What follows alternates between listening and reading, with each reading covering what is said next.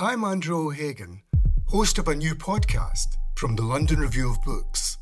It's about the bloodiest and most controversial event of the Falklands War, the sinking of the General Belgrano. Margaret Thatcher was accused of a war crime. The truth would only emerge in the pages of a private diary. This is the Belgrano Diary. Listen wherever you get your podcasts. Twice.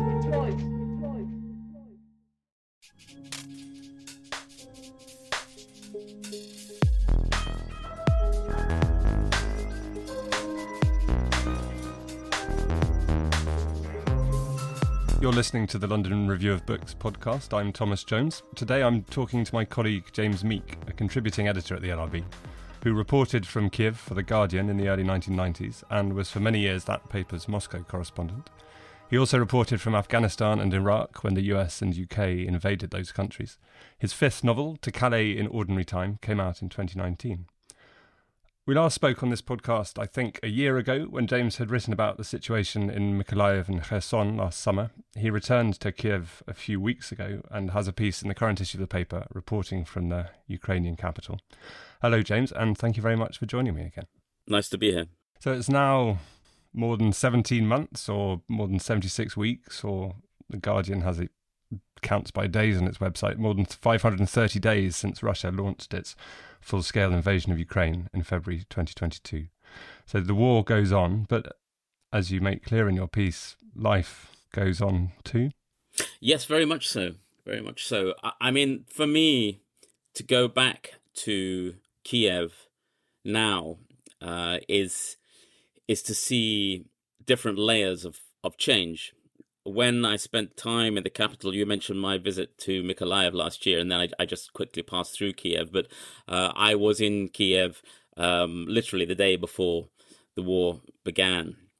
I got the last flight out, and then it was winter, and Kyiv never looks its best in the middle of winter in February. But in summertime, the city very much comes into its own, and it's very beautiful. It's very green. But for me, having lived there in the 90s, I have to deal with these two sets of change. I have to deal with all the changes which seem remarkable to me of peace. The changes between 1990s and the pre-war Kyiv, and the changes that have been brought about by war. So I made a little pilgrimage to to the first flat where I used to live in 1992, and the city was really quite grotty in those days, quite run down and sad and shabby, and parts of it still are, as in all cities. But it is remarkable how before the war it had been smartened up and many new amenities introduced, and some old amenities taken away, like the trams that used to run through the city centre have sadly disappeared. But there, just next to my flat, this food market where I used to go has now been completely enclosed with an air-conditioned bubble. And right next to this very kind of seedy 5-story block of kind of Khrushchev area flats, they've built this enormous skyscraper, an apartment block. They just it looked as if it'd just been landed from space and kind of rammed into the ground. So that was quite startling, and a sign of a sort of prosperity and a kind of nouveau riche panache of building things not necessarily always in the best place. But so you have that, and I mention that because you have these other changes as well, of course, brought about by the war. This sense of the city being less peopled, less populated, of some of those who left in the early weeks of the war, not having come back. I can't say that I would have immediately noticed that there were more women than men. It's not obvious that the kind of the gender balance has changed, and of course there might be fewer men in Kyiv if if it were possible, if they were allowed to leave the country. But they're not. So you do look around and you know that this is a country in a state of extreme stress and tension and difficulty, and fear and guilt amongst the civilians for not being on the front line. And yet you think, well, look, here are all these young men. There's a battalion, there's a battalion, there's a battalion. There is this idea that Russia has this vast pool of men available to be called up, and Ukraine doesn't. Well, it hasn't quite come to that.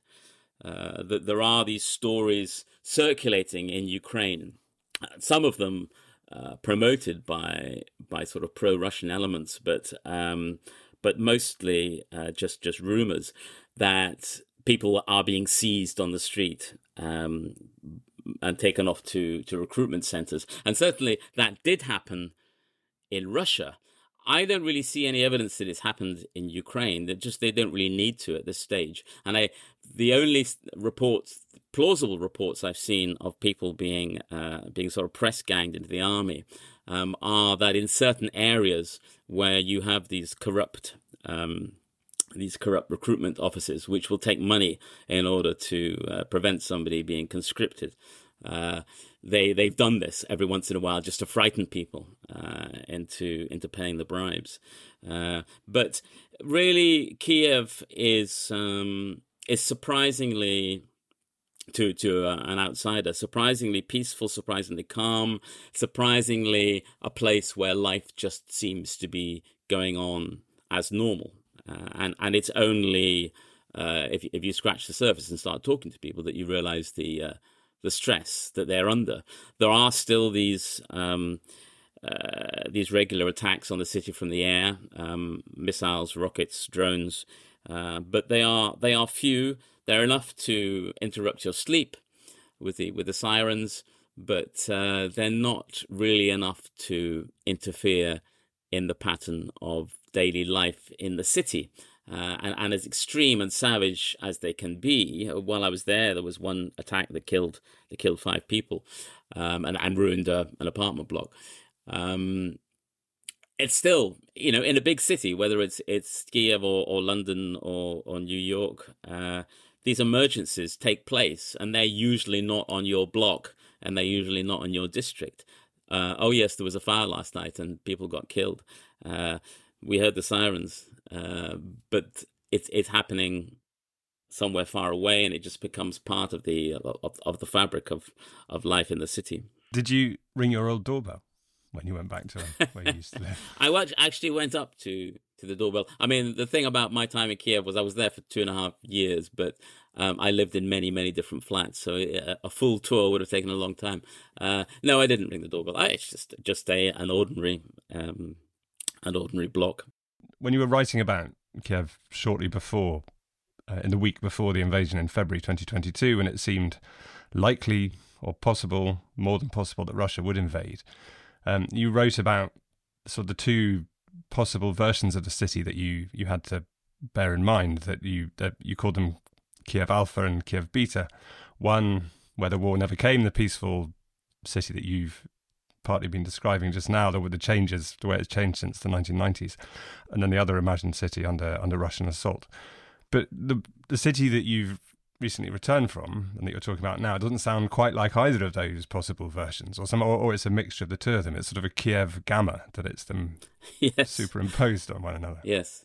No, in many ways it is more like Kyiv Alpha and the Kyiv Beta of continual destruction from the air and this kind of war of the worlds sort of destruction that has had its moments. I think there have been times when particularly on those few occasions when the very center of the city has been attacked. It doesn't take much to switch from one to the other. And I fear that in the future, that Kyiv is still lurking there. It's still a horrible possibility. But for the time being, the war has receded, and people cling to not just to normality, but I mean, why did I go to Kiev when I could have gone to places that are much closer to the front line? I could have gone to places that are suffering much worse, to cities like Kherson, to cities like Zaporizhia or Kharkov, which are much, much closer to the fighting and are still almost, or sometimes literally within shell range of Russians. Or I could have gone to the actual front line and spent time with the troops. I wanted to go to the, for now, the greater part of Ukraine, which is still some distance away from the fighting and has this veneer of normality. And I felt that I could perhaps reach people there, but also reach the readers of the London Review of Books, the listeners of this podcast, by talking to people who were perhaps more like them, who were middle-class, university-educated people who weren't merely preoccupied with day-to-day survival, but were sort of had one foot in the world of peace and one foot in the world of war. You describe going to an art exhibition, to a concert, to a book fair, which all sound like sort of archetypal peacetime activities, but the art and the music and the poems and the novels that you write about are all, one way or another, more or less directly responses to the war. Exactly. There is an energy and an intensity and a sense of purpose in all these things, and that energy and sense of purpose, it's not very detached. It sometimes spills over into pure rage and hatred, because much of the art, or in the case of the book fair, much of the conversation on the stages is dealing with events that are extremely fresh. And I had one very important realization for myself when I was in Kiev, about the phases of the war, and there are different levels of sort of anger and fear and sense of outrage. Of course, the invasion itself was a source of outrage and indignation and anger. But people did not, they sort of expected of the Russians, they weren't surprised. They expected the Russians to behave, having invaded, in a certain way, and they did. And as furious as people were, they hadn't reached the level that they reached later when the news came out of the kind of atrocities that the Russians were carrying out. Particularly the atrocities in the villages north of Kiev and these sort of commuter towns like Bucha and Irpin, and that was a change. So several months after the invasion, there was a whole new wave of horror and shock and fury, and the war became something completely different. I think everyone in Ukraine, almost everyone in Ukraine, then felt, well, this is not just about can we defeat Russia, or will we surrender and have some, either become a sort of a puppet regime of Putin, or actually be part of Russia. People began to feel, well, this is just, if the Russians come here, we could be tortured, we could be murdered for whatever reason. Somebody could denounce us and we would be shot. Our daughters could be raped. We could be raped. This was a new level of fear and of hatred, and that's important to understand, that change. And even though Kiev is far from the fighting now, reasonably far, it's very close to those places where these things were first manifest. I mean, is that hatred and rage is there a distinction in people's minds between Putin and between army officers and army soldiers and the troops who are carrying out these atrocities and the people who are ordering them to, and the idea of the other Russians who are in Russia and are not involved in this? And many of whom, I think we talked about this before, and you've written about it before, that the distinction between Ukrainians and Russians is complicated, that you have, there are people who live in Kiev who have relatives in Moscow and so on. So how this idea of the Russians who are hated and feared and the object of this anger, is it sort of, how indiscriminate is that? Is it the Russians, and has it split into this us and them? And what about people who have cousins in St. Petersburg? Nobody I spoke to mentioned family in Russia. That seems to be last year's issue. I think just a lot of people have cut off their relations. I mean, I think realistically, should this war end or stop, I think it's much more likely to stop than end if you understand the distinction. I think if the shooting stops, Russia lifts its naval blockade, stops firing missiles, then perhaps after 2 or 3 years, people might be able to start talking normally about, without hate about the Russians again. But for the time being, it's quite universal. And you have degrees. You have people, and perhaps they are the people whose first language, the Ukrainians whose first language is Russian, will be less likely to talk in terms of the terrible things that the Russians have done. But for everyone, it's all understood. And the difficulty is in answering your question, for me, the outsider, if I raise a question such as the question that you have just asked with a Ukrainian, then they are very, very sensitive to any defense of Russia's behavior, however that might be manifest, whether it's Putin or Putin's generals, or just an ordinary Russian person.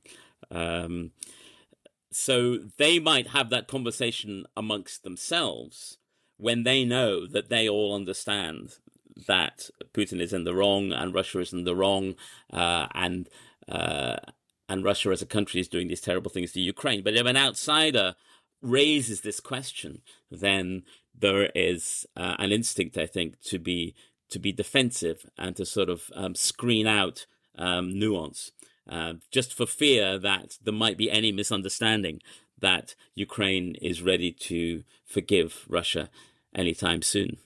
There's also the question of, you've talked about Russian speakers, so there's question of language, and that you speak Russian, as you say in the piece, you don't speak Ukrainian. I noticed also that you're calling the city Kyiv, whereas which I've now started doing as well, because you have, in my introduction, I referred to Kyiv, this question of, so was it when you spoke to people, did you approach them in Russian? Did you approach them in English? Or do you have sort of enough rudimentary Ukrainian to start a conversation in Ukrainian and ask, is it all right if we speak Russian? How did that language affect your interactions with people?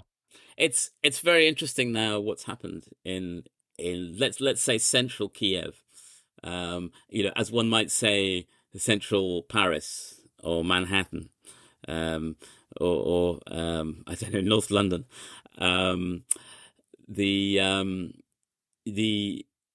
Because you're not just talking about two languages, you're not just talking about Russian and Ukrainian. Now a third language has very much entered the mix, a sort of nominally neutral, as the Ukrainians might think of it, language, namely English. Kiev has become, to a much greater degree than I can ever remember, an English-speaking city. And I don't mean that people are going around speaking English to each other. I mean that it's a safe, for foreigners in Kiev now, it's a safe language to start a conversation in, because the English-speaking countries have been among the most supportive of Ukraine's struggle, and if you don't speak Ukrainian and you do speak Russian, for example, then you can always start in English. And I mean, the difficult thing is then people will try and speak English, even if they don't actually speak it, apart from a few words, because they think, oh, this person doesn't understand any other language. And the question then is, so that might well be your initial approach. If I'm like, I was looking for some kind of institute, can't quite remember where it was, and I blundered into this very old school book market on the outskirts of Kyiv. And it was lots and lots of little kiosks where people were selling books of all kinds, mainly in Russian. And the people who were there were mainly older, in their 50s and 60s.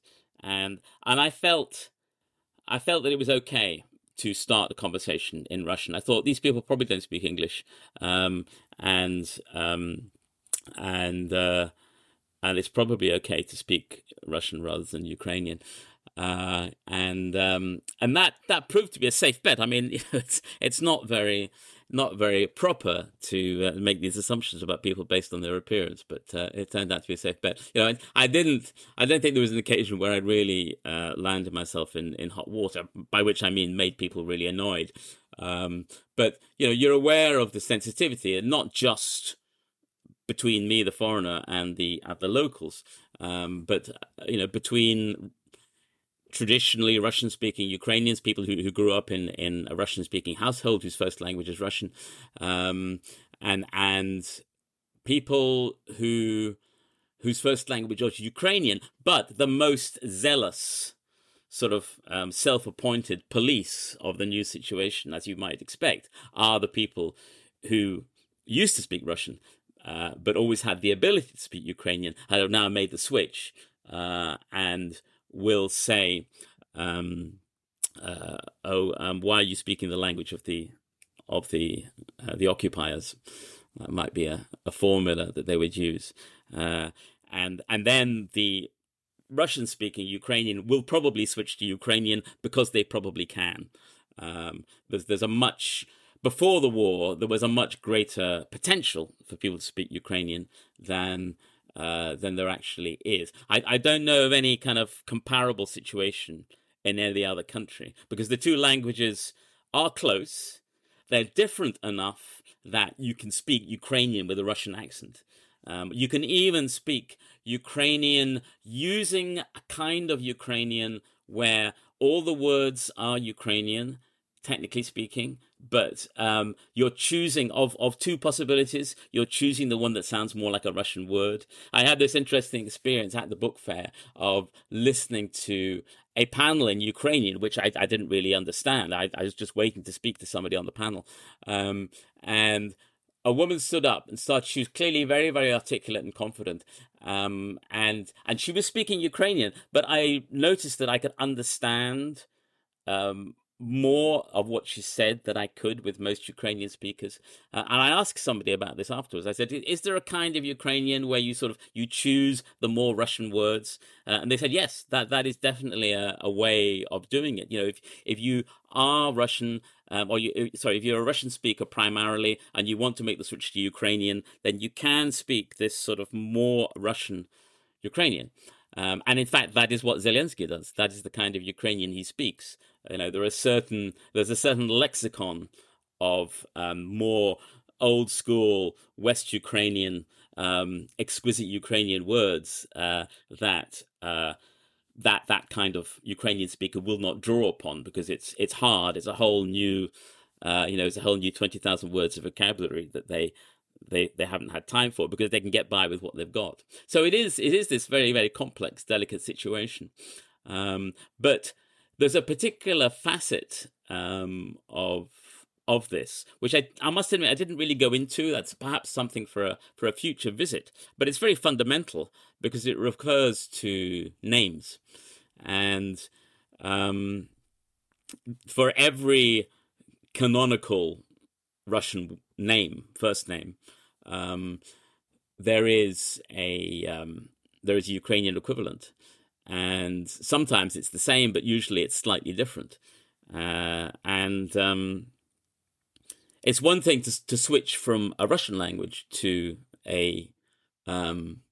Ukrainian and speaking both languages, but then to start going around and introducing yourself to people or saying, no, don't call me Mikhail, I'm Mikhailo.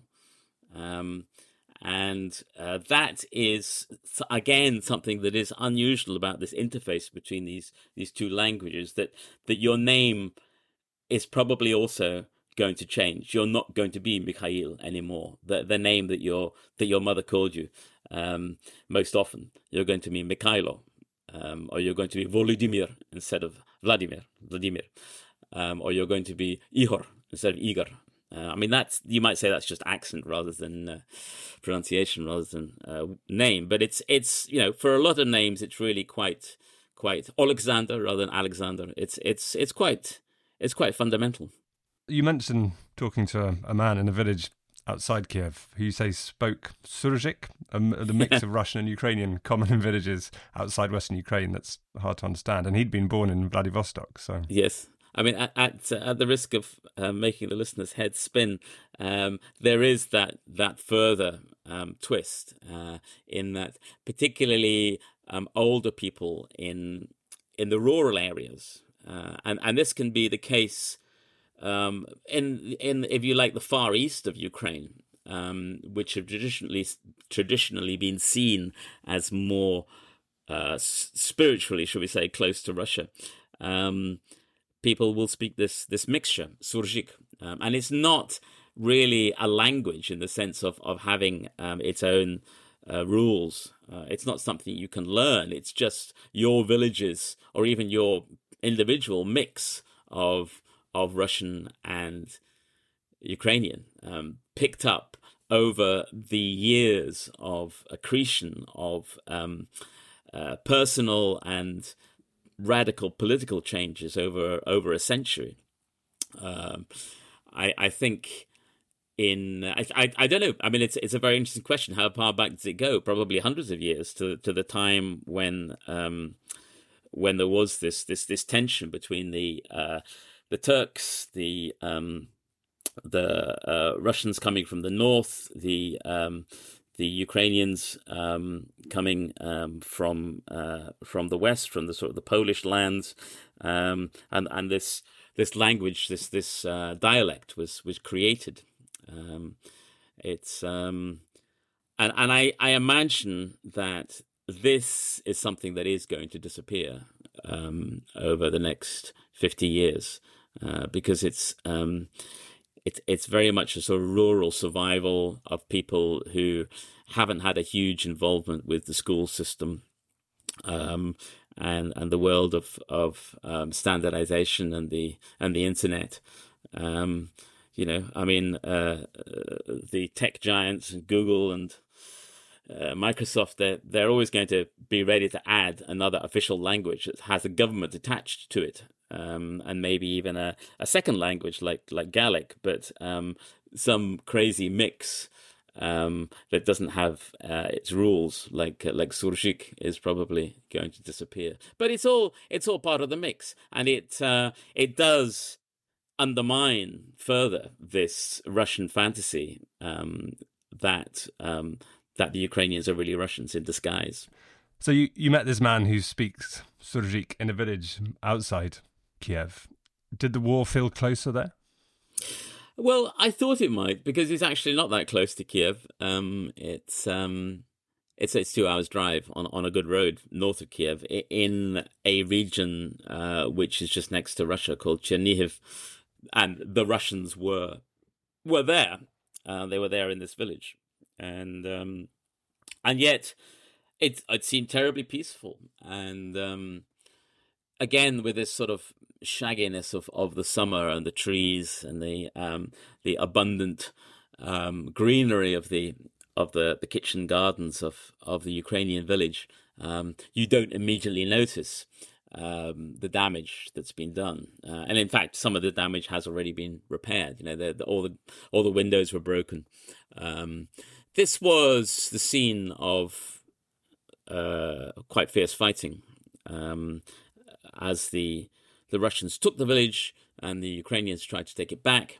I think what we've seen over the course of the war is, there are all sorts of specific exclusions, but in general, the Russians have been far more destructive of towns and villages than the Ukrainians have been in trying to take them back. But there's obviously a lot of destruction is always done when a village changes hands, and luckily for this village, Yahidne, the fighting didn't go on long enough for it to be completely leveled, as has happened with other places. But they had this particular horrific experience there, where the entire population of the village, hundreds of people, were herded into this tiny school basement and kept there for a month without any proper care or sanitation, medical attention, food, water. They had a little trickle of food and water, but otherwise there was no sanitation. There wasn't really enough air in there, and 10 people died when they were allowed to go out for a few minutes to bury them. They got shot at, and more of them were injured. It was horrific treatment. And there were children in that basement as well. So this horrific thing happened. This war crime, really, this crime, and there we were, this group of ravers and me, these young people all dressed in their music festival clothes, going to this particular place. For this particular style of kind of charity repair work, where you work hard, taking bricks from the rubble and stacking them in order to use for rebuilding projects. But while you're working, there is this kind of pounding techno music going on from a stage, and the DJs are mixing and setting off smoke machines, and you start dancing as you're throwing the bricks from one person to another. Don't think anyone got injured, and it was a strange contrast. And I did wonder how the villagers would react, because you never know. I've been in post-disaster communities before, where people have been very relaxed and friendly in the face of outside visitors, and I've been in villages in places where they've been very hostile and skeptical towards outsiders after these disasters. But here they seem to be very welcoming. I had the sense that they really appreciated the attention their village was getting. A lot of repair work had already been done. The great sorrow of the villages of Ukraine, and this is also true of a lot of villages in Eastern Europe and Russia, is of the young people leaving and going to the city. And so from where I stood, it wasn't just about people coming from their kind of office jobs in the city at the weekend to help repair. It was also about the young people showing that they cared about the countryside, that about the people who lived in the countryside, that Ukraine was not a place that was divided between the slick city and the boondocks, but they were all one. And I think that was what the mainly elderly population of the village felt and appreciated, and so yeah, it was quiet, and I must say none of the ravers hauling bricks looked as if they were working quite as hard as this woman, who I think must have been in her 90s, who was like bent double, literally double, like a paperclip over her potato patch in the hot sun. But it was all part of the same landscape, and it felt good. You're saying that you compare Kyiv now to Paris during the First World War. Is there a sense in which the war in the south and the east of the country is the same kind of war as the First World War, that this very slow war of attrition with small advances, a few kilometres here, a few kilometres there. What's happening on the front line? Well, yes, it is. The war is still being waged with extreme ferocity in the south and the east of the country. In the east, in the Donbass, and I should say that all these areas where the war is now taking place, it's four what they call oblasts, which is the Ukrainian word for regions. We're just talking about four places. I mean, all right, Kharkiv is involved, but putting that to one side, it's Luhansk and Donetsk. Those are what's called the Donbass. That is the east. Russia claims them as Russia. And in the south, we're talking about the regions that are between Donbass and Crimea. One of them is called Kherson, and the other one, where the fighting is currently fiercest, is called Zaporizhia. And these southern regions, they stretch from sort of central Ukraine down to the sea and to Crimea. In the east, Russia claims Kherson and Zaporizhia. So all these four regions, Russia says it's now changed its constitution to say, actually, this is ours. It belongs to us, the whole thing. And they control more or less somewhere between a half and 2/3 of this territory. They don't control any whole of any one of these regions. So in the east, in the Donbass, the fighting is ferocious. You have experienced Ukrainian troops who've been fighting for 1.5 years. And it's a sort of seesawing between defense and offense on both sides. The Russians have now shifted to defending what they already hold. The Ukrainians are making very sort of slow, incremental gains. Both sides have taken a lot of losses, both of men and equipment. There is not much progress there, and it is not seen by those specialists who follow this closely, and by me, as a war-winning area.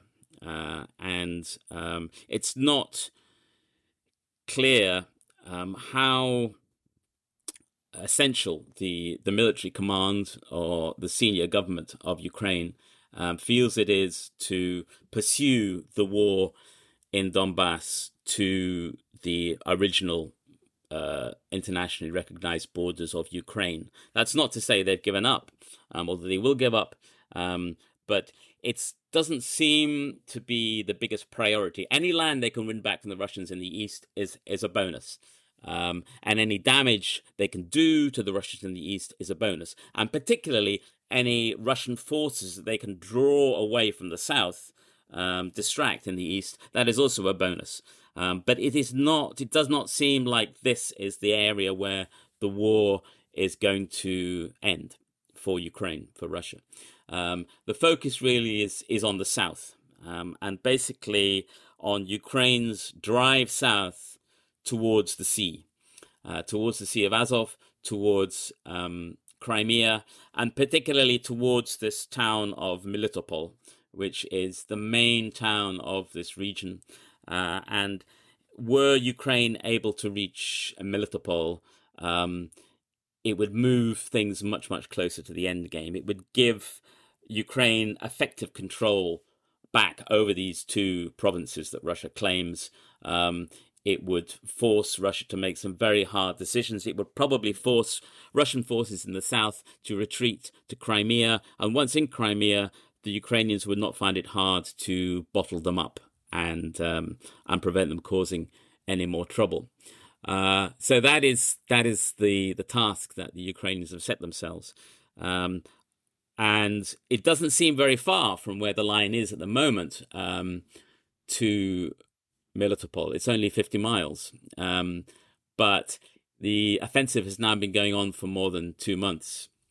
And the Ukrainians have barely got a few miles. They're still stuck within a short distance of their start lines. And there are a number of very good reasons for that.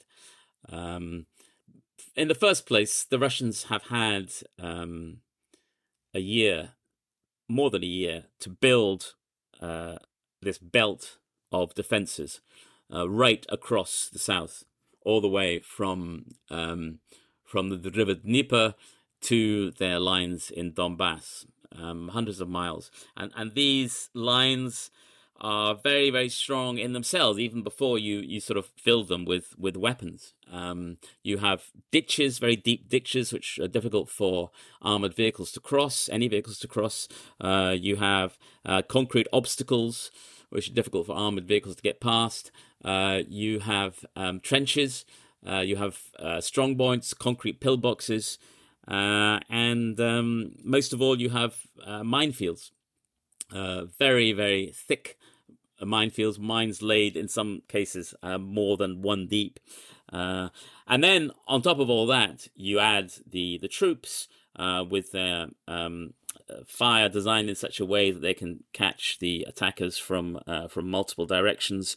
And then you have advantages that Russia has in weapons that Ukraine has no real way of countering, particularly these helicopters, which are able to fire very, very long-range anti-tank missiles over perhaps 10 miles. So the Ukrainians can't see them, but they can kill the Ukrainians. So that's the obstacle. And against this, Ukraine has mustered a large army and a very large number of many, including many Western-supplied weapons. But the army is still not as large as you would like to have to face such a large Russian force. It's more like 1-to-1 rather than as you would like as an attacker to have more like 5-to-1, or at least 3-to-1, and they lack certain things that a NATO force, for example, would assume that it would have. The classic way that a NATO army would go against this Russian defense, and it should be said that no NATO army ever has done anything like that.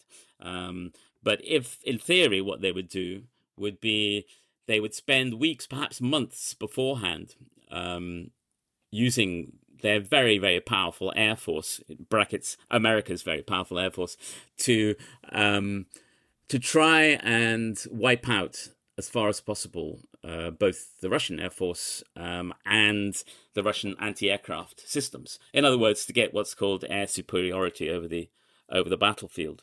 And once that was done, they could then start moving forward in this kind of very, very intricate, complex business of coordinating multiple units, multiple kinds of units over a big battlefield, breaking through these lines with all sorts of, sometimes with brute force, sometimes with clever equipment to clear ways through minefields. But it would all be covered by a massive air force.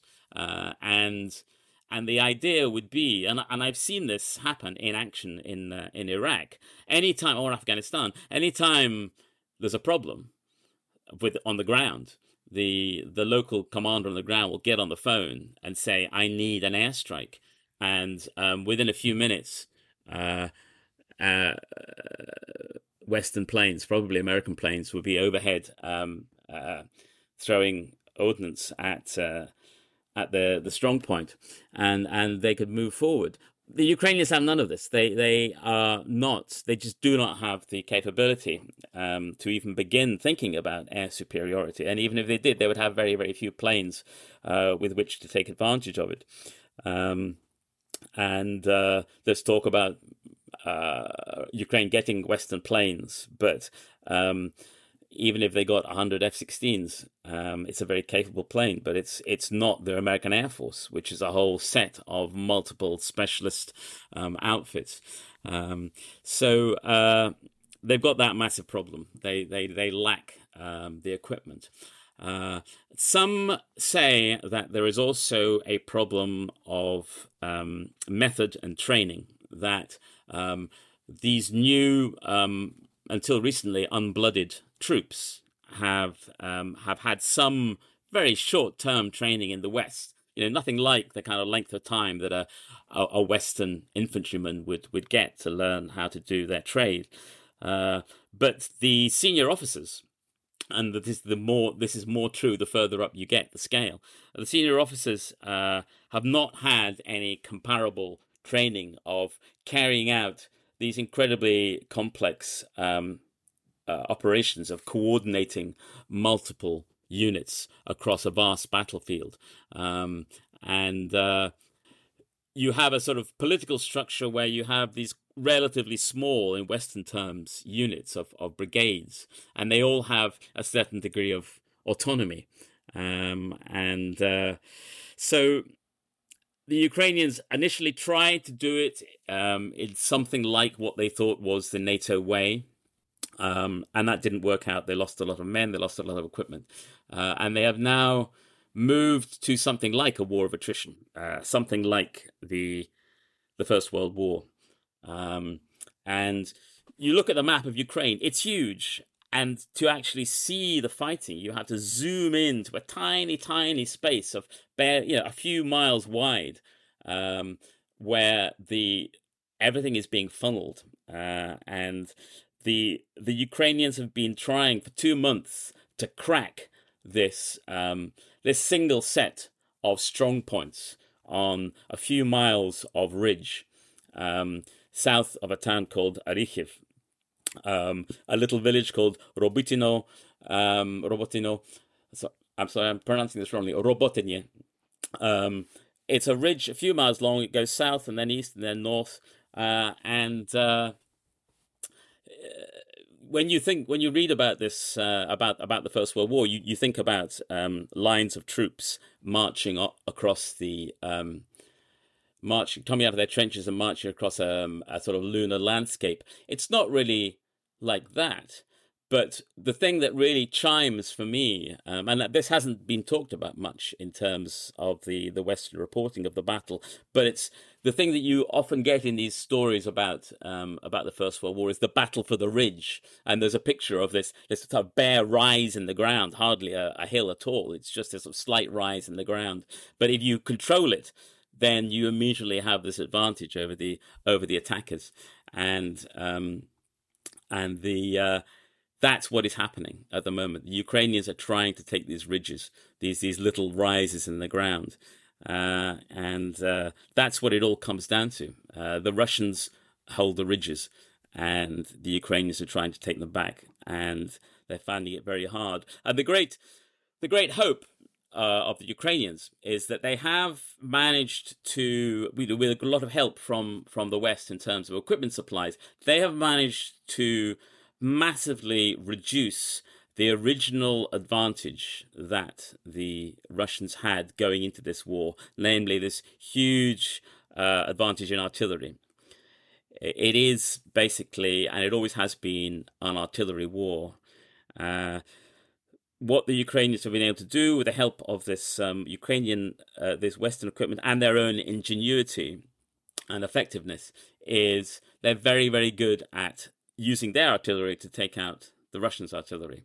So over the past couple of months, even though the offensive has stalled in terms of movement, they have been reducing the advantage of the Russians in terms of artillery. There is a hope that eventually it will get to such a point where the Ukrainians actually have an advantage in artillery, and that could swing the balance in their favor, because no line of defenses can withstand a sustained artillery barrage, and it's horrible. It's brutal. It's the idea of this. It's become a kind of almost actuarial operation. Again, rather like the First World War, when people are talking about, oh, has this country got more people to kill, or has this country got more people to kill? And has how many tens of thousands of shells can our factories produce? Can they produce more tens of thousands of shells than this factory? There was always the possibility behind this kind of Western Ukrainian panic about shell shortages.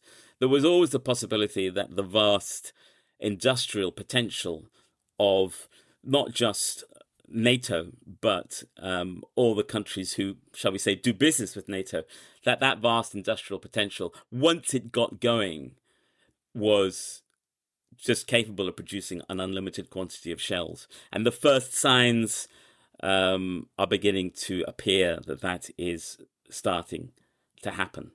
Because it's much easier and, dare I say it, much cheaper for anxious Western countries who want to support Ukraine. But I hope it's not going to cost too much. It's much cheaper and easier for them to double, triple, quadruple the number of artillery shells they're capable of producing than it is for them to make new planes or make new tanks for Ukraine. And that is a process that, horrible as it may be, is now happening. And I am not sure that Russia is going to be able to keep up, even with the help of North Korea and Iran. But that's not going to happen soon. We're talking about that. That's something for next year, if it happens. So this idea that we had that somehow Russian resistance is going to crumble before Christmas, another reference to the First World War there, it'll all be over by Christmas. It won't be over by Christmas. I mean, it never pays to underestimate, or it has not paid so far to underestimate the Ukrainians. I was very skeptical this time last year that they would be able to drive the Russians back across the Dnieper, and they did, but also they drove the Russians mostly out of Kharkiv, and that came completely out of the blue for me. So, well, what do I know? A lot of people who study military matters much more closely than I do did not see that coming and were skeptical. But it happened. Now, there were very good reasons why the Russians pulled out of the west bank of the river Dnieper. Before a certain series of events happened, the battles there looked very much like the battles in the south now. The Ukrainians were making very, very slow progress and were taking huge losses in the process. They were making it hard for the Russians, but they weren't really getting anywhere. What made the difference there was that the Ukrainians used these very clever American rockets to take down the bridges over the river. And the Russians thought, if we don't leave now, then we're going to be trapped here. It won't be possible to get supplies to us fast enough. We've got to leave. We've got to pull out. Otherwise, we'll be captured, and it will be a massive, massive defeat. Because it's one thing to be beaten and pushed back; it's another thing to have tens of thousands of prisoners taken.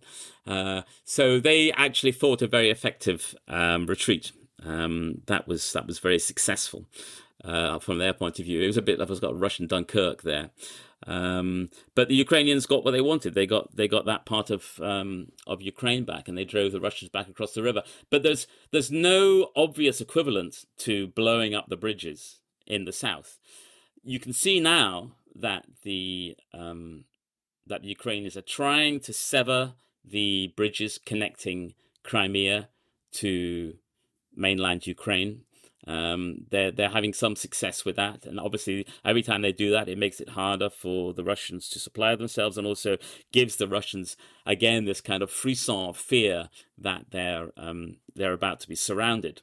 But the whole army of the south, the Russian army of the south, can still be supplied from the east. There's no real threat to that. The routes from the east of Ukraine leading to the south of Ukraine for the Russians. So there are no bridges that the Ukrainians can blow up, or not enough anyway. So quite how Ukraine might reproduce the conditions that led to a Russian retreat west of the river is not clear. Absent that, as the Americans say, it's not really clear how we go from here, unless it just it's 2 years of artillery battles. But then there's the question of what might the Russians do other than hold the ridges. What might the Russians do next? I mean, a dam was blown up at the beginning of June, almost certainly by the Russians. Russia still controls, is this right, the nuclear power station at Zaporizhzhia, which I think is the largest nuclear power station in Europe. I mean, Russia could change things. They could, but this is something the Russians are the Ukrainians are very concerned about. If the Russians were capable of blowing up that dam, then why would they not carry out the same thing in the nuclear power station? But there are 2 points about that. The first one is that this might seem like a strange thing to say, but were the Russians to take a political decision and then a military decision to blow up the Zaporizhzhia nuclear power station, of course they can place explosives and do their damnedest, but it might not be as bad as it sounds. Those reactors are incredibly strong. They're not like the Chernobyl power plant. A Chernobyl-style power plant can be blown up and and cause a terrible disaster over a very large area. There are more reactors at Zaporizhzhia. There are 6 of them, but they're all shut down, and they're very, very difficult to blow up. They're made of this incredibly strong concrete, and then inside the concrete there is incredibly strong steel, and they are well contained. They are designed to be fail-safe, and it would be really, really difficult. I mean, you could drop a nuclear weapon on the nuclear power plant. I know it's extraordinary that we're even saying that, but then you'd obviously be in an entirely new world, and I don't think that's going to happen. So it's what I'm saying is it would not be easy for the Russians to cause a large-scale ecological disaster with explosives, even in a nuclear power station. But more to the point, what would that signify?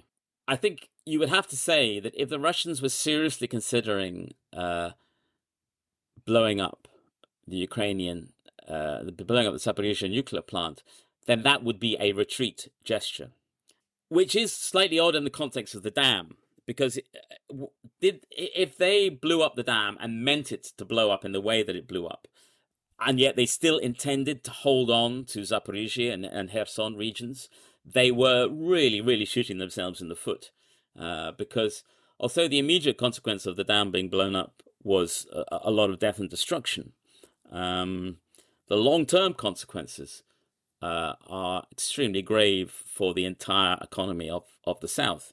It's a death blow to the region's agriculture, because it destroys the irrigation system, not just of Zaporizhzhia and Kherson, but of Crimea. So that was strange, and the most likely scenario seems to be that they intended to sort of half blow it up, but not to cause as much damage as they did. But the same logic comes into play with the nuclear power station. If they were to do that, and they really did intend to create a nuclear disaster, then the main areas that will be damaged are areas that are presently their strongholds in southern Ukraine. So if they intended to do that, it's hard to see that they would do it unless they planned to leave. So as terrible it would be, environmentally and morally, it would at least mean that they had given up, and all they wanted to do was scorched earth in the lands they were leaving behind, a kind of a last act of vengeance and destruction. There is the possibility that they might carry out a reasonably ineffectual explosion at the nuclear power plant in order to blame the Ukrainians. But the false flag operations have been continually warned about since before the war began. And those that Russia have carried out have been extremely small scale and completely inept. And they have not done anything more grandiose or skillful. So for the time being, I'm a bit skeptical. So I don't think.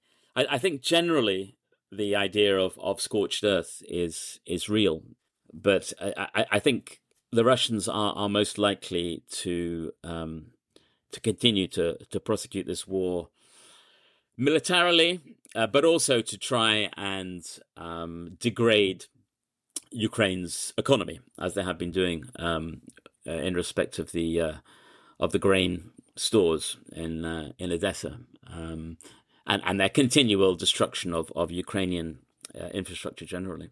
I have so many more questions, but we've gone over the hour, so we should probably finish it there. And unfortunately, I expect we will be having another one of these conversations in 6 months' time. Yeah. James Meek, thank you very much. Thank you. Thank you, Tom.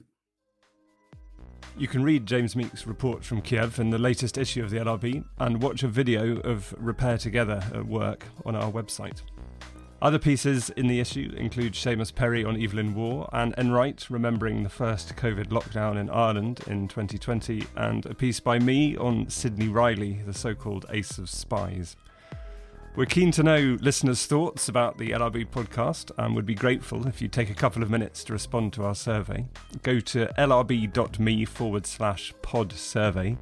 That's lrb.me/podsurvey, pod survey, all one word.